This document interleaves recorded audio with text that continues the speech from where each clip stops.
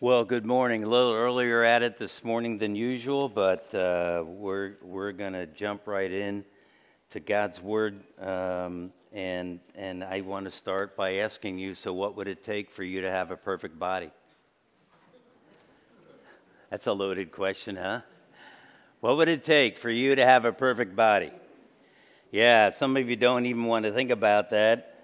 Some of you think about it a lot, right? And as we talk about that, I did a little bit of study research, and you've heard me say, probably, because I go to Brown's Gym down here in Clark Summit, and every January, we're just a month and a half away, can you believe that, from the new year? And every January, man, I don't enjoy the month of January at the gym because it is just full of people. I mean, everybody got a new membership for Christmas, or everybody made a resolution, and they're there to work out and get stronger and skinnier and all the rest of that. And it's just like they're clogging up using the machines that were usually there. We have our schedules all worked out, and who are all these new people coming in? But you know what? By the end of January, beginning of February, they're gone. Yeah, it is. Now, I've always said that. Folks, it's true, and let me tell you how that's true. The USA Today did a study, and the update was from July 19th of this year. So that's pretty clear and new.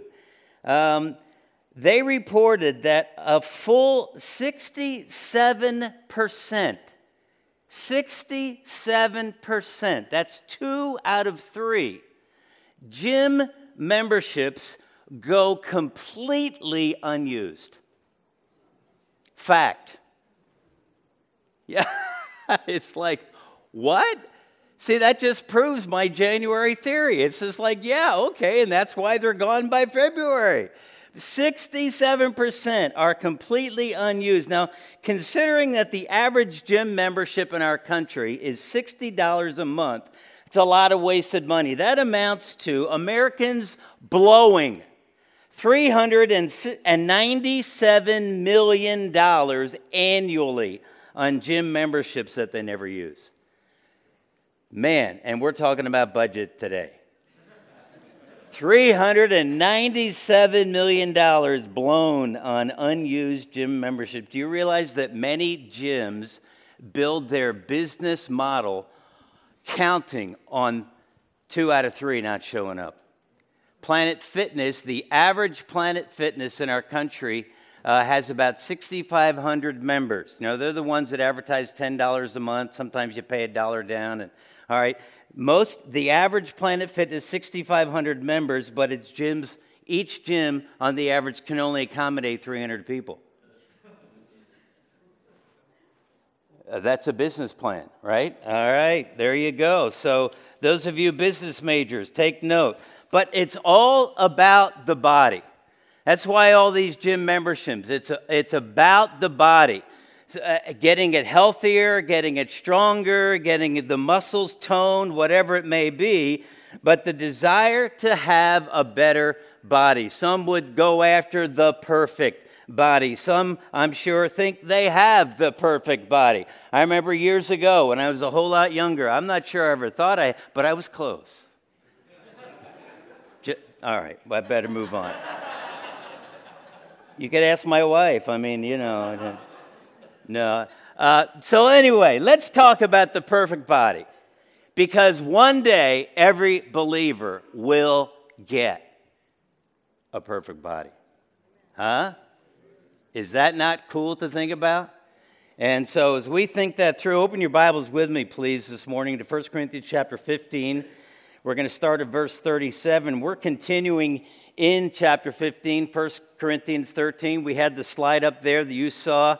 Our study, Rediscovering the Resurrection. And so as we look at the last part of 1 Corinthians 15, actually we're not going to look at verse 58. We're going to save that for the Sunday after Thanksgiving. Next Sunday, folks, we're having a special Thanksgiving praise service. We're going to do a communion. We're going to spend time praising God. And we're going to have a great time together. That's next Sunday, so don't miss that, the Sunday before Thanksgiving, as we spend time on the need to thank God. But this morning, I want to answer two questions for you. Two questions that Paul raises and leave you with a challenge. And so the two questions had to do with the how and the why of that perfect body. So first of all, I want you to notice in verses 35 to 49, how are the dead raised? How are the dead raised? Paul introduces us to this. We've been talking about the resurrected body, the new body. In verse 35, we read, "But someone will ask, how are the dead raised? With what kind of body will they come?" Now, that sounds like a good question, because here's how the thought process may have been going for them. It may have been, well, how could this happen? How could God raise the dead? And with a body, I mean, there would be nothing left. I mean, even back then, they didn't have all of the chemicals, I'll say it that way. My mind is not coming up with the word. But when the funeral director prepares the body to last, right, and that it won't rot, they didn't have all of that stuff years ago. And so these people are saying, hey, well, how in the world could the body, how does that work? How would it be raised? I mean, come on, decomposition. Our son Luke this last week was doing a ride-along all week long with the homicide team. He's a detective and usually does burglaries and that kind of stuff, but he did homicide. And he said, Dad, the first home we went into, we'd gotten a call somehow, and we went in, and it was a guy in that home that was dead and probably had been dead for a month. And so you can imagine the decomposition that had taken place already in a month. And they couldn't even figure out then and there on the spot how he died, because the body was too destroyed, eaten up, decomposed, right? Well, that's the question. How in the world? What's God going to do? Think about this, for example. I read this little thing. I thought, I got to read this for you. If someone died at sea and sailors buried him, a fish might eat his body. The atoms and molecules of his body would become part of the fish. If a fisherman caught and ate the fish, its body would become part of the fisherman's body. If the fisherman died and an undertaker buried him in the ground, and someone eventually sowed wheat over his grave, the fisherman's atoms and molecules would go into the wheat. A third person might eat the wheat, and so on. And the question would be, how could the first person's body ever come together again? How could there be a resurrected body? In part of my study this week, I also came across this. When the body of the founder of Rhode Island, anybody know who that is? Anybody from Rhode Island? Anybody know who founded Rhode Island? Roger Williams. I don't know if I heard that or not, but Roger Williams. And he said, not Andy Williams, right? Okay. Roger Williams was, his body was dug up, the grave was interred, and it was discovered that the roots of a nearby apple tree had grown right through the casket. To some degree, the people who ate apples from that tree partook of the DNA of Roger Williams' body, right? Now, how in the world is God going to figure out this with a resurrected body, with a new body? You say, well, those are good questions. No wonder they asked that. No wonder Paul raises the question as somebody would ask, except for the fact that when we look at Paul's answer, the question was probably asked with sarcasm because the people that Paul is addressing here did not believe that we would receive resurrected bodies. They were having trouble with that. In fact, they were very sarcastic with it. We talked about that last week. The Greeks didn't believe that. When life ended, it ended for the body. The only thing that lived on was the soul. To think about a resurrected body one day was ridiculous. And yet that is what we're told in Scripture. And Paul's response to those skeptics is this, verse 36. As Paul says, he says in the NIV, how foolish. In the new ESV, it tells us, you foolish person. But in the Greek, There's one word.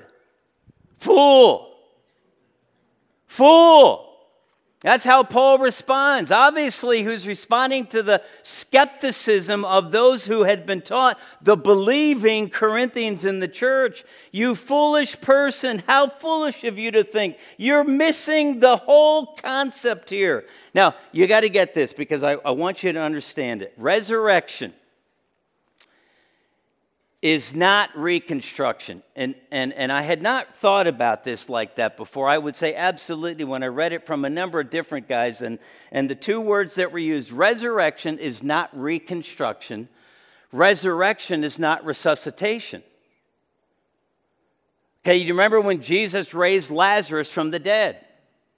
When he did that, that was not the resurrected body. It was the same old earthly physical body. We're going to talk about this. It was not a resurrection body that we will receive one day. We'll talk about that. And in a sense, we could say that Jesus resuscitated Lazarus. Lazarus did not have a new glorified body. He had the same old body he was born with. And that's an interesting thought as we think about that. So when we're talking about a resurrected body, we're not just talking about this old body waking up in heaven. And so here we go as we dig into this. So verses 36 to 38 there, as we look at the text, Paul goes on, how foolish. What you sow does not come to life unless it dies. He's talking about seeds. He's talking about plants of some kind. He says, when you sow, verse 37, you do not plant the body, that will be but just a seed, perhaps of wheat or of something else. But God gives it a body as he determined, and to each kind of seed, he gives its own. Now, what's this? Right, okay, and what's the, oh no, it doesn't. This is a knife, you know that. You say, oh, Glenn, don't cut your finger off. All right. All right, here we go. Now, that's an apple, right? I cut the apple open. In the middle of this apple, boy, I'm sure glad they're here because this would have made no sense whatsoever. I said to Jane, I said, when she brought me, I said, now, there are seeds in this thing, aren't there? She said, I don't know if I've ever eaten an apple that didn't. So here, you can barely see it, but what's that? An apple seed. So if I asked you to give me an apple, as I asked Jane because I forgot to bring it this morning, I asked her to bring me an apple. What if she brought me this? Well, I would have said, hon, I asked for an apple. You brought me a seed. Well, but that's what it is, right? So when Johnny Appleseed puts this in the ground, what happens? Out of the tree comes this, right? That's what Jesus is saying, or Paul is saying. That's the truth of what Paul is trying to communicate here. That the body that goes into the ground is not what comes up. That's what Paul's talking. He uses the illustration of wheat, perhaps of wheat. Jane grew up in Iowa. Corn, soybeans. If you've ever seen the corn planted out in the fields and the corn that you may like popcorn, it's not that stuff, but that came from Iowa or some other state, right? Well, but what does it look like when it's grown? It looks like the ear corn that we eat. And that's what Paul's saying. He goes on. That's the idea. What we put in the ground isn't what we harvest. Then he says this in verse 39. Not all flesh is the same. People have one kind of flesh, animals have another, birds another, and fish another. What's he saying there? He's saying not all flesh is the same. If God can make different bodies now, and he talks about one is human, one is a fish, one is a bird, all right, there are people there, and he says those are all different bodies. If God makes all kinds of different bodies, don't you think he can solve the dead body issue with you and I? Right? What's that going to be when it grows in the ground? That's what they were asking, except very sarcastically. Then we go down to verse 40. There are also heavenly bodies, and there are earthly bodies, but the splendor of the heavenly bodies is one kind, and the splendor of the earthly bodies is another. The sun is one kind of splendor, the moon another, and the stars another, and the star And star differs from star in splendor. What's he saying? God made celestial bodies. God made terrestrial, earthly bodies. But the fact of the matter is they're all different. And these bodies have different glories. In fact, there are those who look at this and would say that in the future, in eternity, when we're with God in heaven, that believers are going to get different glories, different rewards based on their lives on this earth. Now that's for another, we've been there actually back in 1 Corinthians chapter 3, we looked at that. But as we look at that here, what's Paul saying? Well, look down to verse 42. So it will be, or so will it be with the resurrection of the dead. He's saying these three illustrations, the seed and what comes out of it, the animals, the birds, the fish, what comes, those are different bodies. He says then the sun, the moon, the stars, those are all different bodies. They'll have different glories. What's he saying? So will it be with the resurrection of the dead. The body that is sown is perishable. This body he's talking about. This body is perishable. It will not last forever. It's going to die. But he says then, but it is raised imperishable. Verse 43, it is sown in dishonor. This body is lowly, it's humble, it's subject to shame, but it will be raised in glory. It is sown in weakness. This body gets hurt, it gets injured, it gets sick, right? We know that. And ultimately, it gets tired. Anybody tired this morning? This body gets tired, we know that. And ultimately, this body will die unless Jesus comes before that happens. And then Paul says, it is raised in power, a new body. And then verse 44, it is sown a natural body, it is raised a spiritual body. It is sown an earthly body, what we are all sitting here in this morning, this earthly natural body, but it will be raised a spiritual, supernatural body. Heavenly body is what Paul's talking about. And then verse 44, if there is a natural body, there is also a spiritual body. And look at the text as Paul goes on. Verse 45, so it is written, and Paul begins to quote some Old Testament scripture back from Isaiah and Hosea, and he says, the first Adam became a living being. Who's the first Adam? That's not a trick question. Yes, somebody said it. Adam, right. Can't be Adam, right? The first Adam, he says. So there it is. The first man, Adam, became a living being. The last Adam, who's that? Jesus Christ. You could take a look at the book of Romans. Paul talked about it earlier. But the last Adam is Jesus Christ. And he says the last Adam became a life-giving spirit. The spiritual, verse 46, did not come first, but the natural. And after that, the spiritual. This body is first. When we die and are raised again, then comes the spiritual body. Verse 47, the first man who was Adam, all right. The first man was Adam, was of the dust of the earth. I mean, that's how God made him, right? You remember that, Genesis chapter 2 and 3, as you read in there. The second man, Jesus, was of heaven. As was the earthly man, so are those who are of the earth. In other words, in Adam, we are all born. Paul talks about in the book of Romans. We came because Adam sinned, we've sinned. And so that's what he's talking. We came, our father was Adam. For every human being on this earth, Adam was our father, as we look at that, the earthly man. And so then we see that, and as is the heavenly man, Jesus, so also are those of heaven. For those who believe, for those who receive Jesus, we will be of heaven. So in Adam we were humanly born. In Jesus Christ we will one day, if we're saved now, are spiritually born, but will receive one day after we die a spiritual heavenly body. That's what Paul's talking about. Verse 49. And just as we have borne the image of the earthly man, Adam, so shall we bear the image of the heavenly man, Jesus Christ. Now there it is. That's the how. You see, our Savior Jesus is also our Creator, right?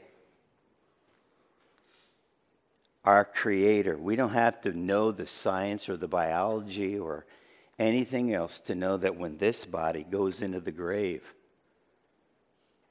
or even is cremated, man, that really must have created more of a problem for God than he ever had with just a body in it, right? No, of course not.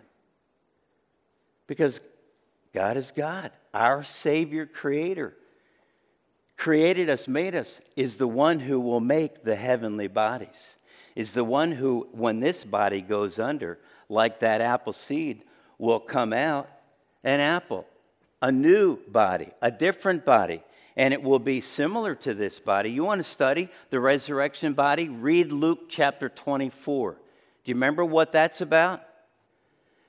It's the resurrection of Jesus Christ, and what happens on that resurrection day? He meets two guys on the road to Emmaus, and he walks with them in his resurrected body. You want to know what that's like? Read Luke 24 to see what his resurrection body was like. Flesh and blood. He talked, he walked. They didn't recognize him at that point. He even ate a meal with them, and it was right in the middle of the meal when he broke the bread and prayed, all of a sudden their eyes were open. It's like, Jesus! And he's gone. But the resurrected body. Later on that evening, what did he do? Jesus met the guys in the upper room, the disciples. Basically, the door was locked, and here he is. And what does he do with his body? He says what? Right here, look, my hands, look, it was like, there it is. He was there. And so we can learn a lot about the resurrection body by looking at Luke 24 and seeing what Jesus is like. So how is that going to happen? Through the power of God, our Savior, Creator, Jesus Christ. Now, why then are the dead raised? Well, look at verse 50. Verse 50 of chapter 15, 1 Corinthians. Paul says, I declare to you, brothers and sisters, that flesh and blood cannot inherit the kingdom of God, nor does the perishable inherit the imperishable. So why are the dead raised? Because flesh and blood cannot inherit the kingdom of God. Our bodies as they are now cannot be with God in heaven. The perishable, as he says, cannot inherit the imperishable. That which is subject to decay and destruction and disease and death cannot enter heaven. That's why it needs to be made imperishable, that which will never go away. That's what Paul is saying. And that's the answer to the question, why? And he continues then in verse 51. He says, listen then, I tell you a mystery. We will not all sleep, but we will all be changed. We've seen that word mystery a number of times in our study in 1 Corinthians. What is a mystery? Simply put, a mystery is something that was truth that was formerly hidden or concealed, but now it has been revealed. And so Paul is saying this has now been revealed to us. He goes on and he says, here's the mystery. What is it? We will not all sleep. What did we say sleep meant for a believer? Death, yes. We will, as believers, not all die before Jesus comes again. When the resurrection of the dead occurs, there will be some living believers. At the rapture is what Paul is saying. So he says that we will not all sleep. We will, as believers, not all die, but we will all be changed. So dead or living believers will all be changed, will all be given a new body. That's what Paul's saying.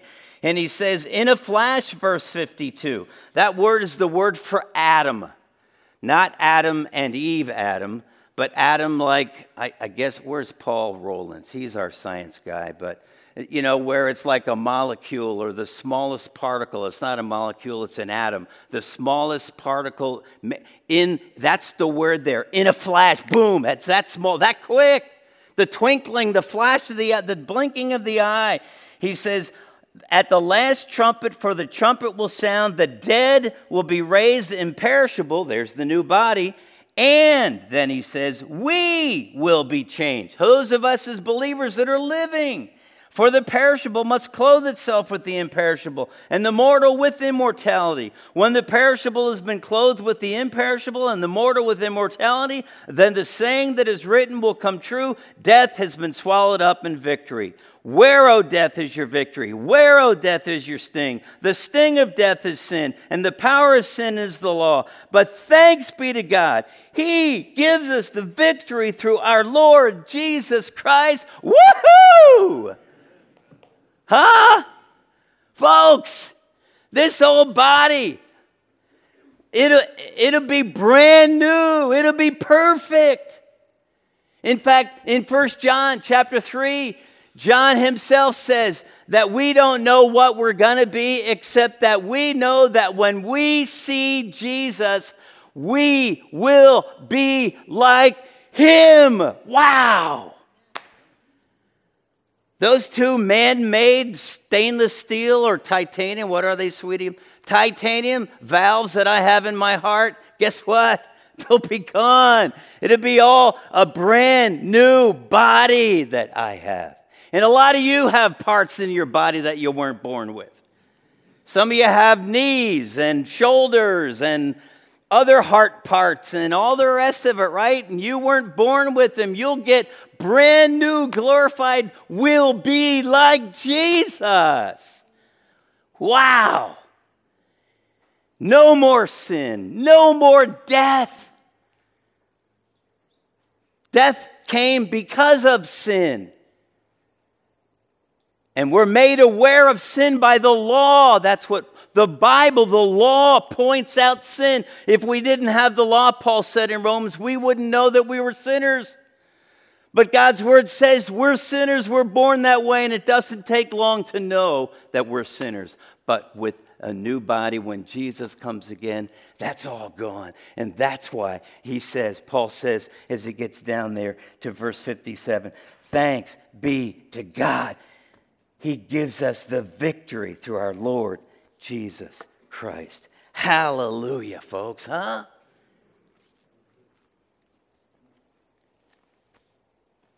Now here's the challenge. Because what good is it if we know all that, we can walk out of here this morning feeling pretty good about ourselves, that no matter what happens to this old body, one day it's going to be made brand new, and that's great, and we can be feeling good about that and happy and rejoicing for a while, but after that it's like, okay, I know that. Well, because here's the point. What we believe about the future affects what we do now. You may not have thought about that before. How we live our lives now, or what we believe about the future, determines how we live our lives now.